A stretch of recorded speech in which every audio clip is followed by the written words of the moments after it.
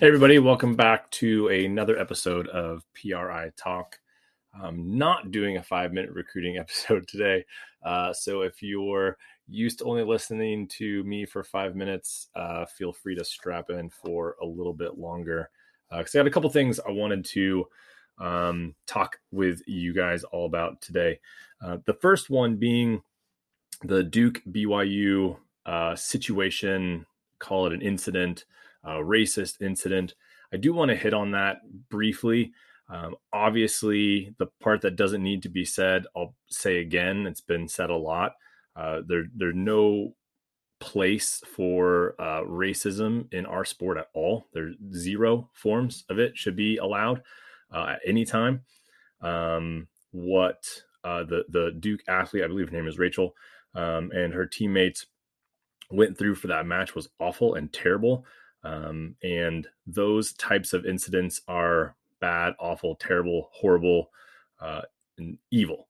And so that obviously, I can say in fairness, and no athlete should have to go through any situation where they are being demeaned and demoralized and attacked with racist slurs and things like that from the stands. That shouldn't ever be the case.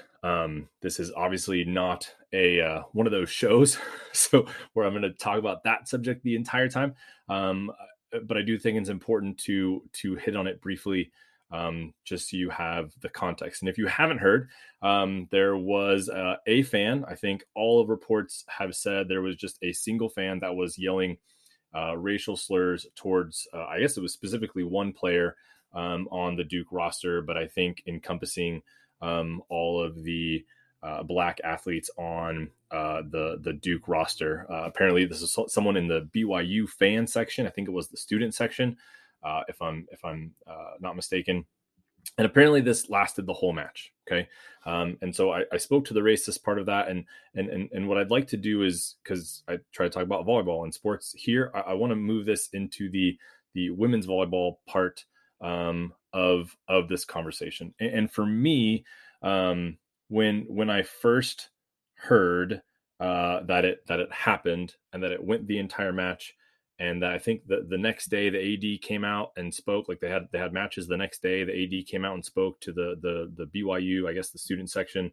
There's video of him. I know Coach Olmstead posted something on Instagram as well the day after, and I think a lot of the attacks from the talking heads on ESPN were about that they didn't act swiftly and things like that, and they should have nipped it in the butt, blah blah blah, and they should have. Okay, but my perspective on the situation when things go not the way they're supposed to, and maybe quote unquote bad things happen on a volleyball court.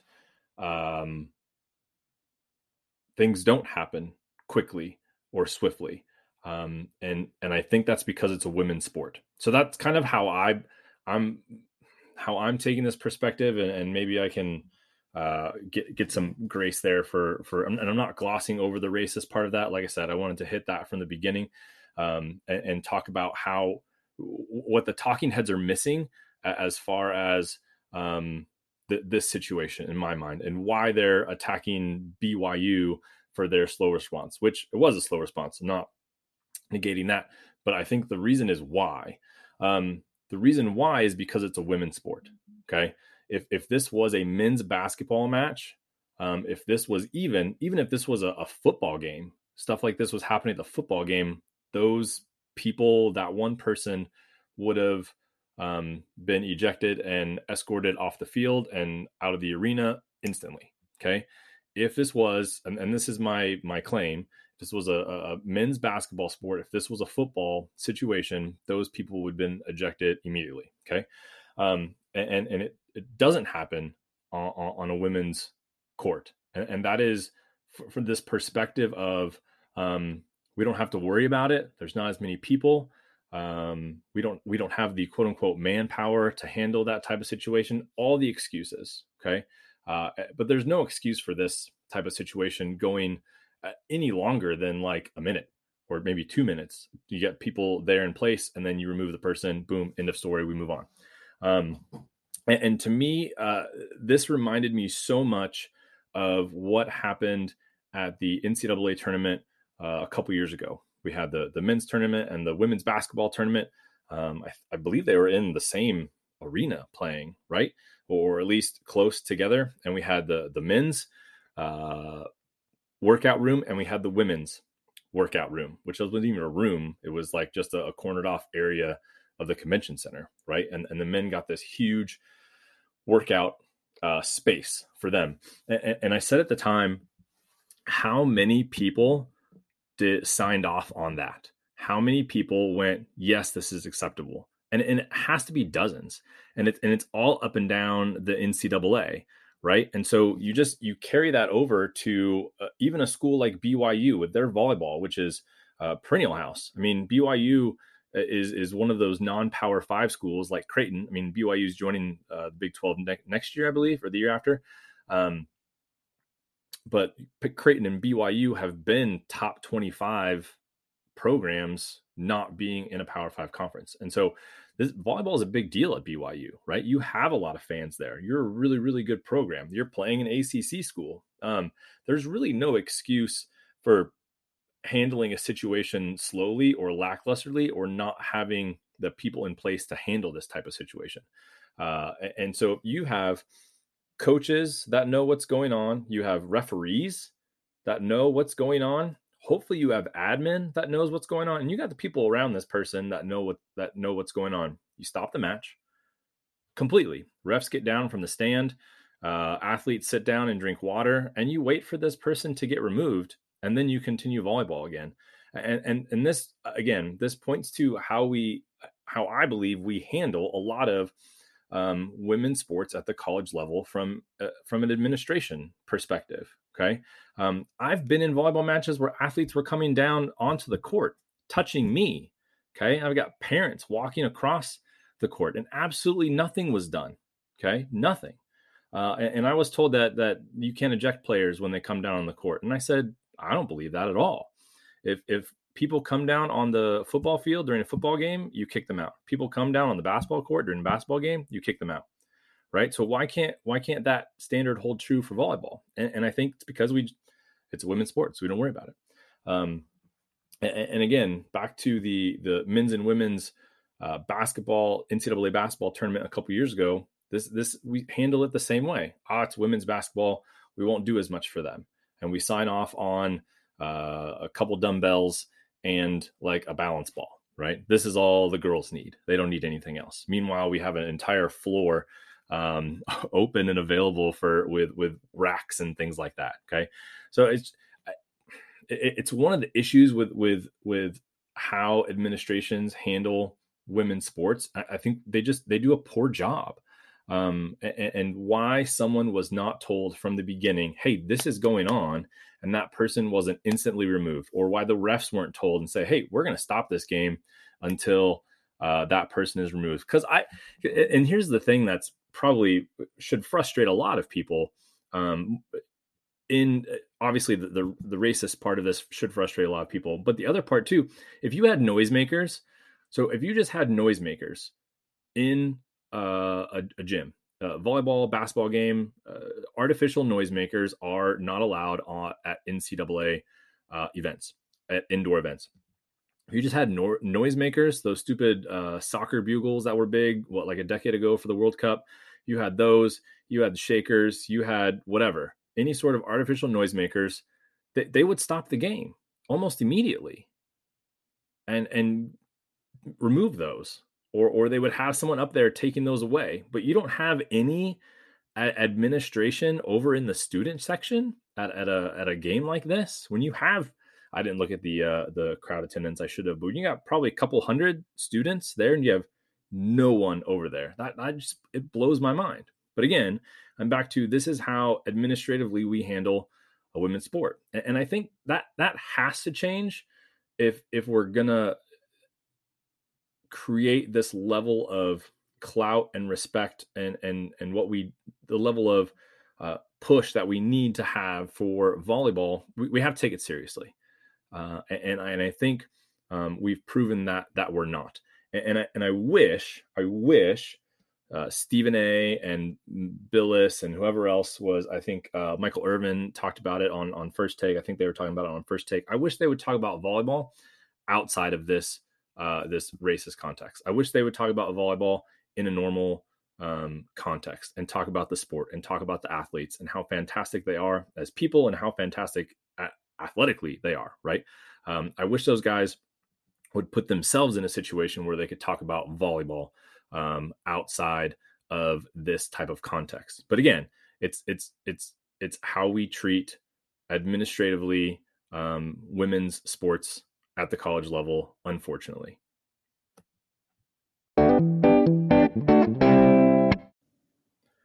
All right, so we'll get into something maybe a little less intense, maybe.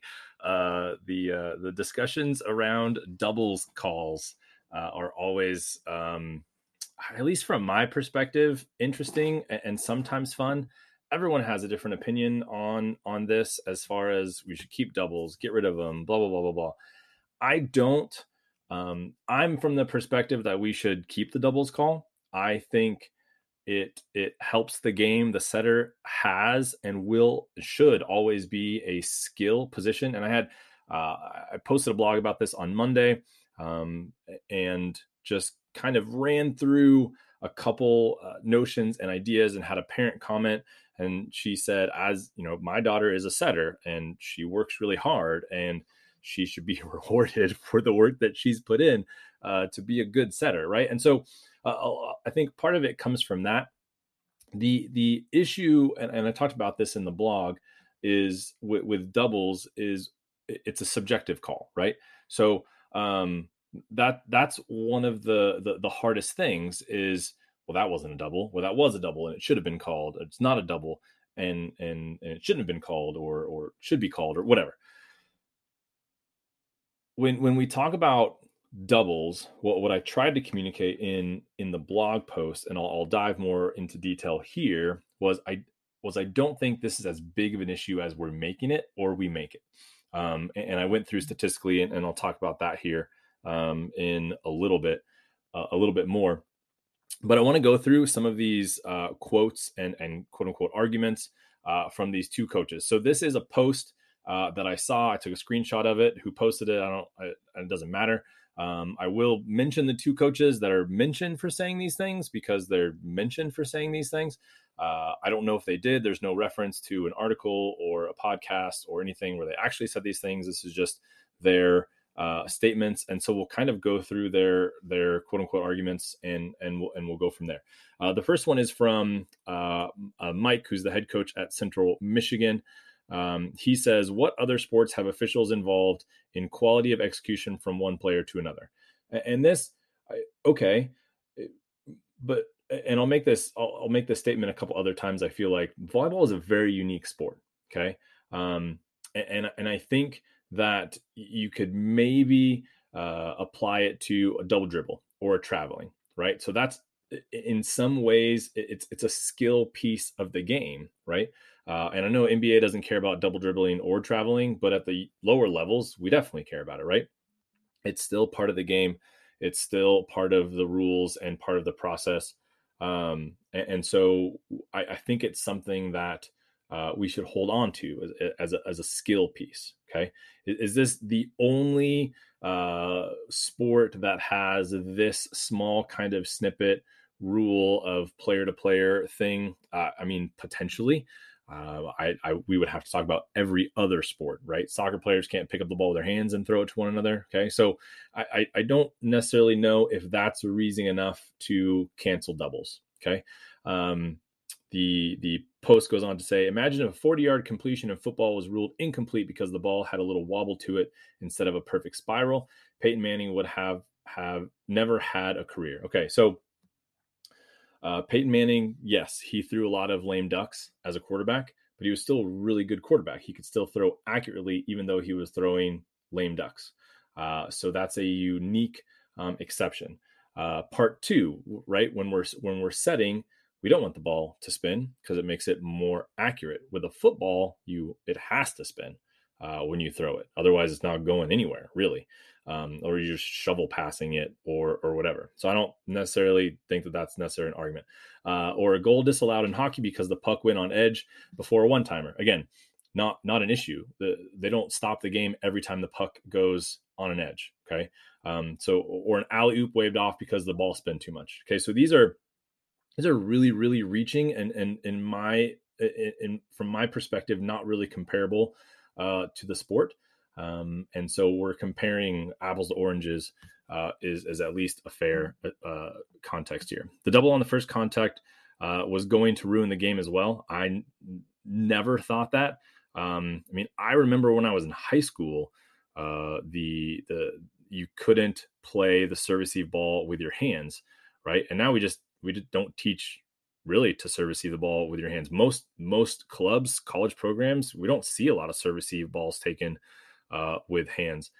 So the double on first contact isn't necessarily an issue. I would argue that there was a time I felt like as a coach that when doubling the first contact was allowed, referees just started calling it a lift because you could still lift on the first contact, or maybe there's a more technical term than lift carry. I think someone yelled at me on Instagram for calling it the wrong term, and I don't necessarily care. You know what I'm talking about. So that's really all that matters.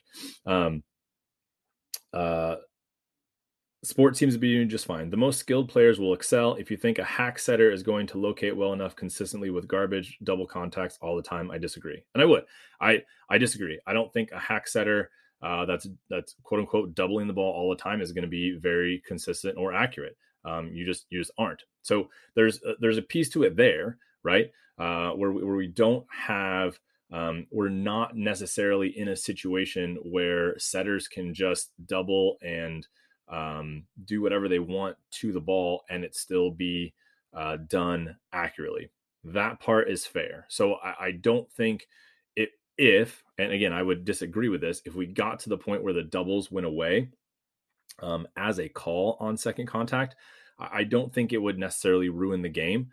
I would think it would make it less pretty. I think it would take some of the skill piece out of a very, very skilled position, which would be a huge bummer, I think, in a lot of ways. And so that was the first part. The second part is from Sam, who this post says the assistant coach at Baylor. She is now the head coach at SMU. I actually do know Sam. I think she's a really good coach. I hope she does really good at SMU. So this is, I'm not trying to call out these coaches as being wrong. I just am giving, this is the argument that's put in front of me. So let's talk about the arguments put in front of me. This says from Sam, volleyball is more fun for the coaches and players when points have to be earned. I agree. But we still are in a sport where you don't have to earn all of your points, right? You earn points on service errors still. You earn points on hitting errors still. You earn points when they contact the ball 4 times on their side still. So unless we're taken out, unless you only earn points, unless you only get a point when if the other team touches the net and you don't get a point for that, that would be a bummer, right? So again, I'm not sold. Easier and more consistent to coach and more officials subjectivity is removed. Okay. The coaching part I've already hit on. I think this is a skill position and should always be a skill position. And I think if you looked at my blog post, and no disrespect to all the setters from the other programs and stuff like that, but you see a pretty big difference.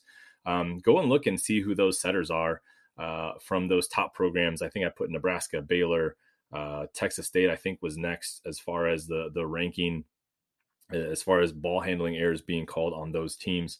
I mean, there's a level, there's an increase in doubles ball handling errors at the lower levels. I don't think it increases exponentially, right? But we do hit some certain levels with the level of setter and just the level of play. I think there's some correlation there, at least.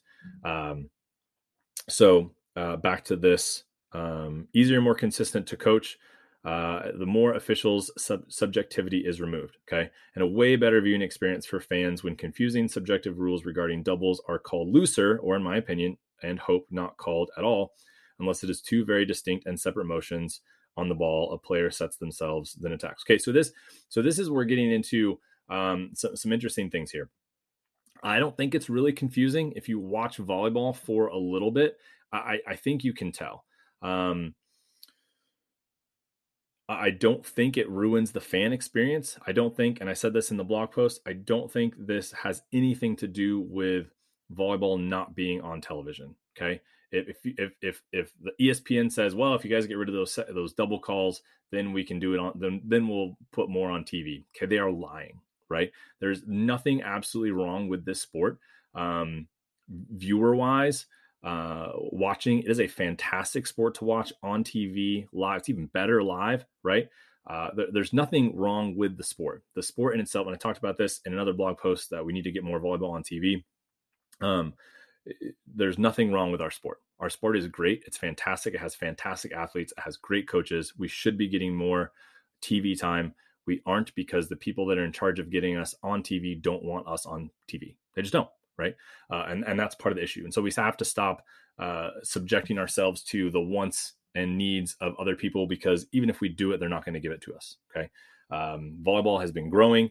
Our championship has been growing, viewership, all that kind of stuff. And they still won't put it on TV. And those were some of the things that they said they've wanted. But I digress. A way better viewing experience for fans when confusing subjective rules regarding doubles are called looser, or in my opinion, and hope not called at all unless it's two very distinct and separate motions on the ball, etc. So we either want them gone, or we need to change the perspective a little bit. And I would be all for better training, less subjectivity, okay, more consistency across the board with referees. I would love that on the double call. That'd be fantastic. And I think that's what she's really going for here, is because we don't have this consistency between referees, that we should just get rid of doubles altogether. And I don't necessarily think that that's fair or necessarily a great argument for getting rid of it, right? If the issue is the refs, okay, then let's have better training with the refs. Like, let's not get rid of a part of our sport that's been here for the last, I don't know, 75 years that volleyball has been around. Let's not remove a skill position completely from our rosters just because refs are bad, right? And we as college coaches have this ability to score referees. And so when referees do a bad job, score them poorly. And I would score refs poorly regularly if they did a bad job. Okay. I wasn't shy about it, but I would always get a call from our region rep. Hey, Jason, why'd you score so-and-so so low? And we would go through it, and I would put in the comments, this is why. She didn't handle this well. He didn't handle this well. He did this, this, and this. And it was really frustrating for our athletes in this situation. And he could have done better by doing this, this, and this, right? So this is all training and all of us getting better. I think, like I said, when you get down to maybe some of the lower levels, Division 2, Division 3 and Division 2 seem to be pretty similar as far as amount of ball handling errors called. Again, we can dig into more stats if you want. But that might be the skill position. And it might just be referees also going, I'm going to call it more because it's quote unquote a lower level and I should. Okay. And that sometimes is the mentality. And this is the same thing I tell parents, right? At convention centers, referees don't get paid by the hour.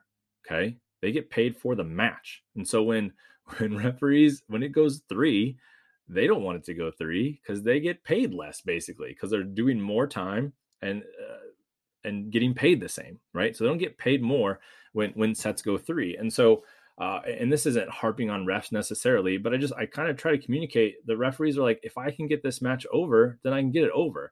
And that maybe might be an unfair statement to a lot of referees. But I think there's at least some truth to that, right?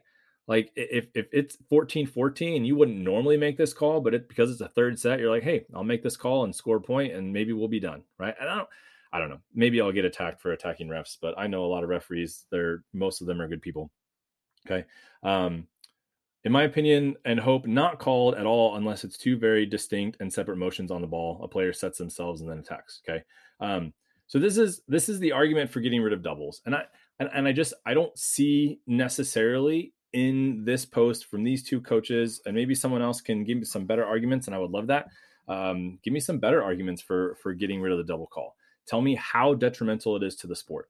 And the other part of this too, right, is we think a lot of times there's that one match where a lot of doubles were called, and I gave 2 examples in my blog post about this. There's that one match where a lot of doubles were called, and it was really frustrating, and it was really hard, and everyone was up in arms, and everyone was screaming doubles all the time, and yada yada yada, right? That's what we think about when we think about doubles calls, and that's why we want to get rid of doubles. But that realistically doesn't happen very often. I can think of 2 situations where that happened. One was, and that was just 3 years as a head coach, right? It happened twice. How many games do we play a year? 25. So 75 games, and I had 2 of those situations were really frustrating. That's a really small percentage, realistically. Okay. And I think too, if you look at the statistics, which I posted in the blog, and you can dive into more if you want, but realistically, we're talking about 1 double being called per team per match. Okay. So 2 doubles being called in an entire match, at the elite levels, and sometimes a lot of times significantly less. Okay. When you get down to some of the different levels, Division II, again, just statistically, you'll have 3, maybe a little bit more than 3 doubles called in a match. Okay. And the other part that I said too is not all of these are coming from your setter. Some of these are going to come from your middle that double the ball, or an outside that doubles the ball, or your libero setting out a system that doubles the ball, right? So it's not just the skill position of the setter, it's other players that count for at least half of those double calls. And so again, 1 double call per team in a match, I don't think it's a huge deal. 3 double calls total in the entire match, probably not a huge deal. So again, we can have the discussion, I think, for getting rid of the double call altogether, but I think we need to really hone more down on the subjectivity piece and really have some hard conversations about what a double is. It shouldn't be based on spin. I can say that. It should not be based on spin. You can double the ball and it come out clean. You can, right? And I think that's where we have to have that discussion. Are we going to base it off spin, or are we going to base it off it being an actual double contact? Okay. But let's have the conversation about being on the same page about what a double is and what it is not. But let's not just dump something because we had one match where a double was called on match point and we lost the match because of it, and we don't think that it was a double, right? I feel like that's where a lot of this conversation, at least from the coaching part, comes from. I know as a coach, you remember those times where those things happened in a match. That one time that you missed on an overpass, it happened to us, right? So we were up 13-12 in the 5th set against, I think it was Northwestern State, and overpass came and had my M1 in the front row. She's like 6'2", and I'm like, she's gonna crank this down. We're gonna go 14-12. We're gonna win this thing. And I was super, like, as the ball's going in the air, right? This is all going through my head, and she totally hit the ball into the bottom of the net on our side, and ended up being tied at 13-13. We lost 15-13. Okay, so then after that, what did we do? At least once a week for the next 2 years, we worked on hitting overpasses, and it never happened again. Right. So as coaches, these things get stuck in our brains, these one situations. And we try to make sure that those things don't ever happen again. We don't want them to happen again. No one wants a double called on match point. That's awful. Okay. It's really awful for both sides, especially if you're playing great volleyball. But again, I'm not convinced. Maybe some other people have some other arguments or discussion points for why we should get rid of the double calls. If you can explain those to me, I would love to hear them. Comment section, shoot me a message. Thank you guys for listening to this longer than normal episode of PRI Talk. And hopefully I will catch you here next week.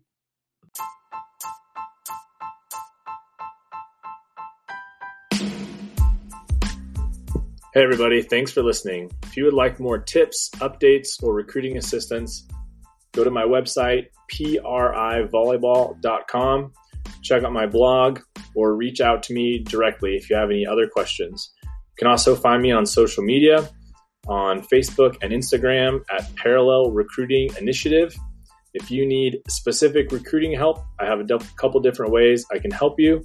Please reach out to me on my website or social media. Thanks for listening.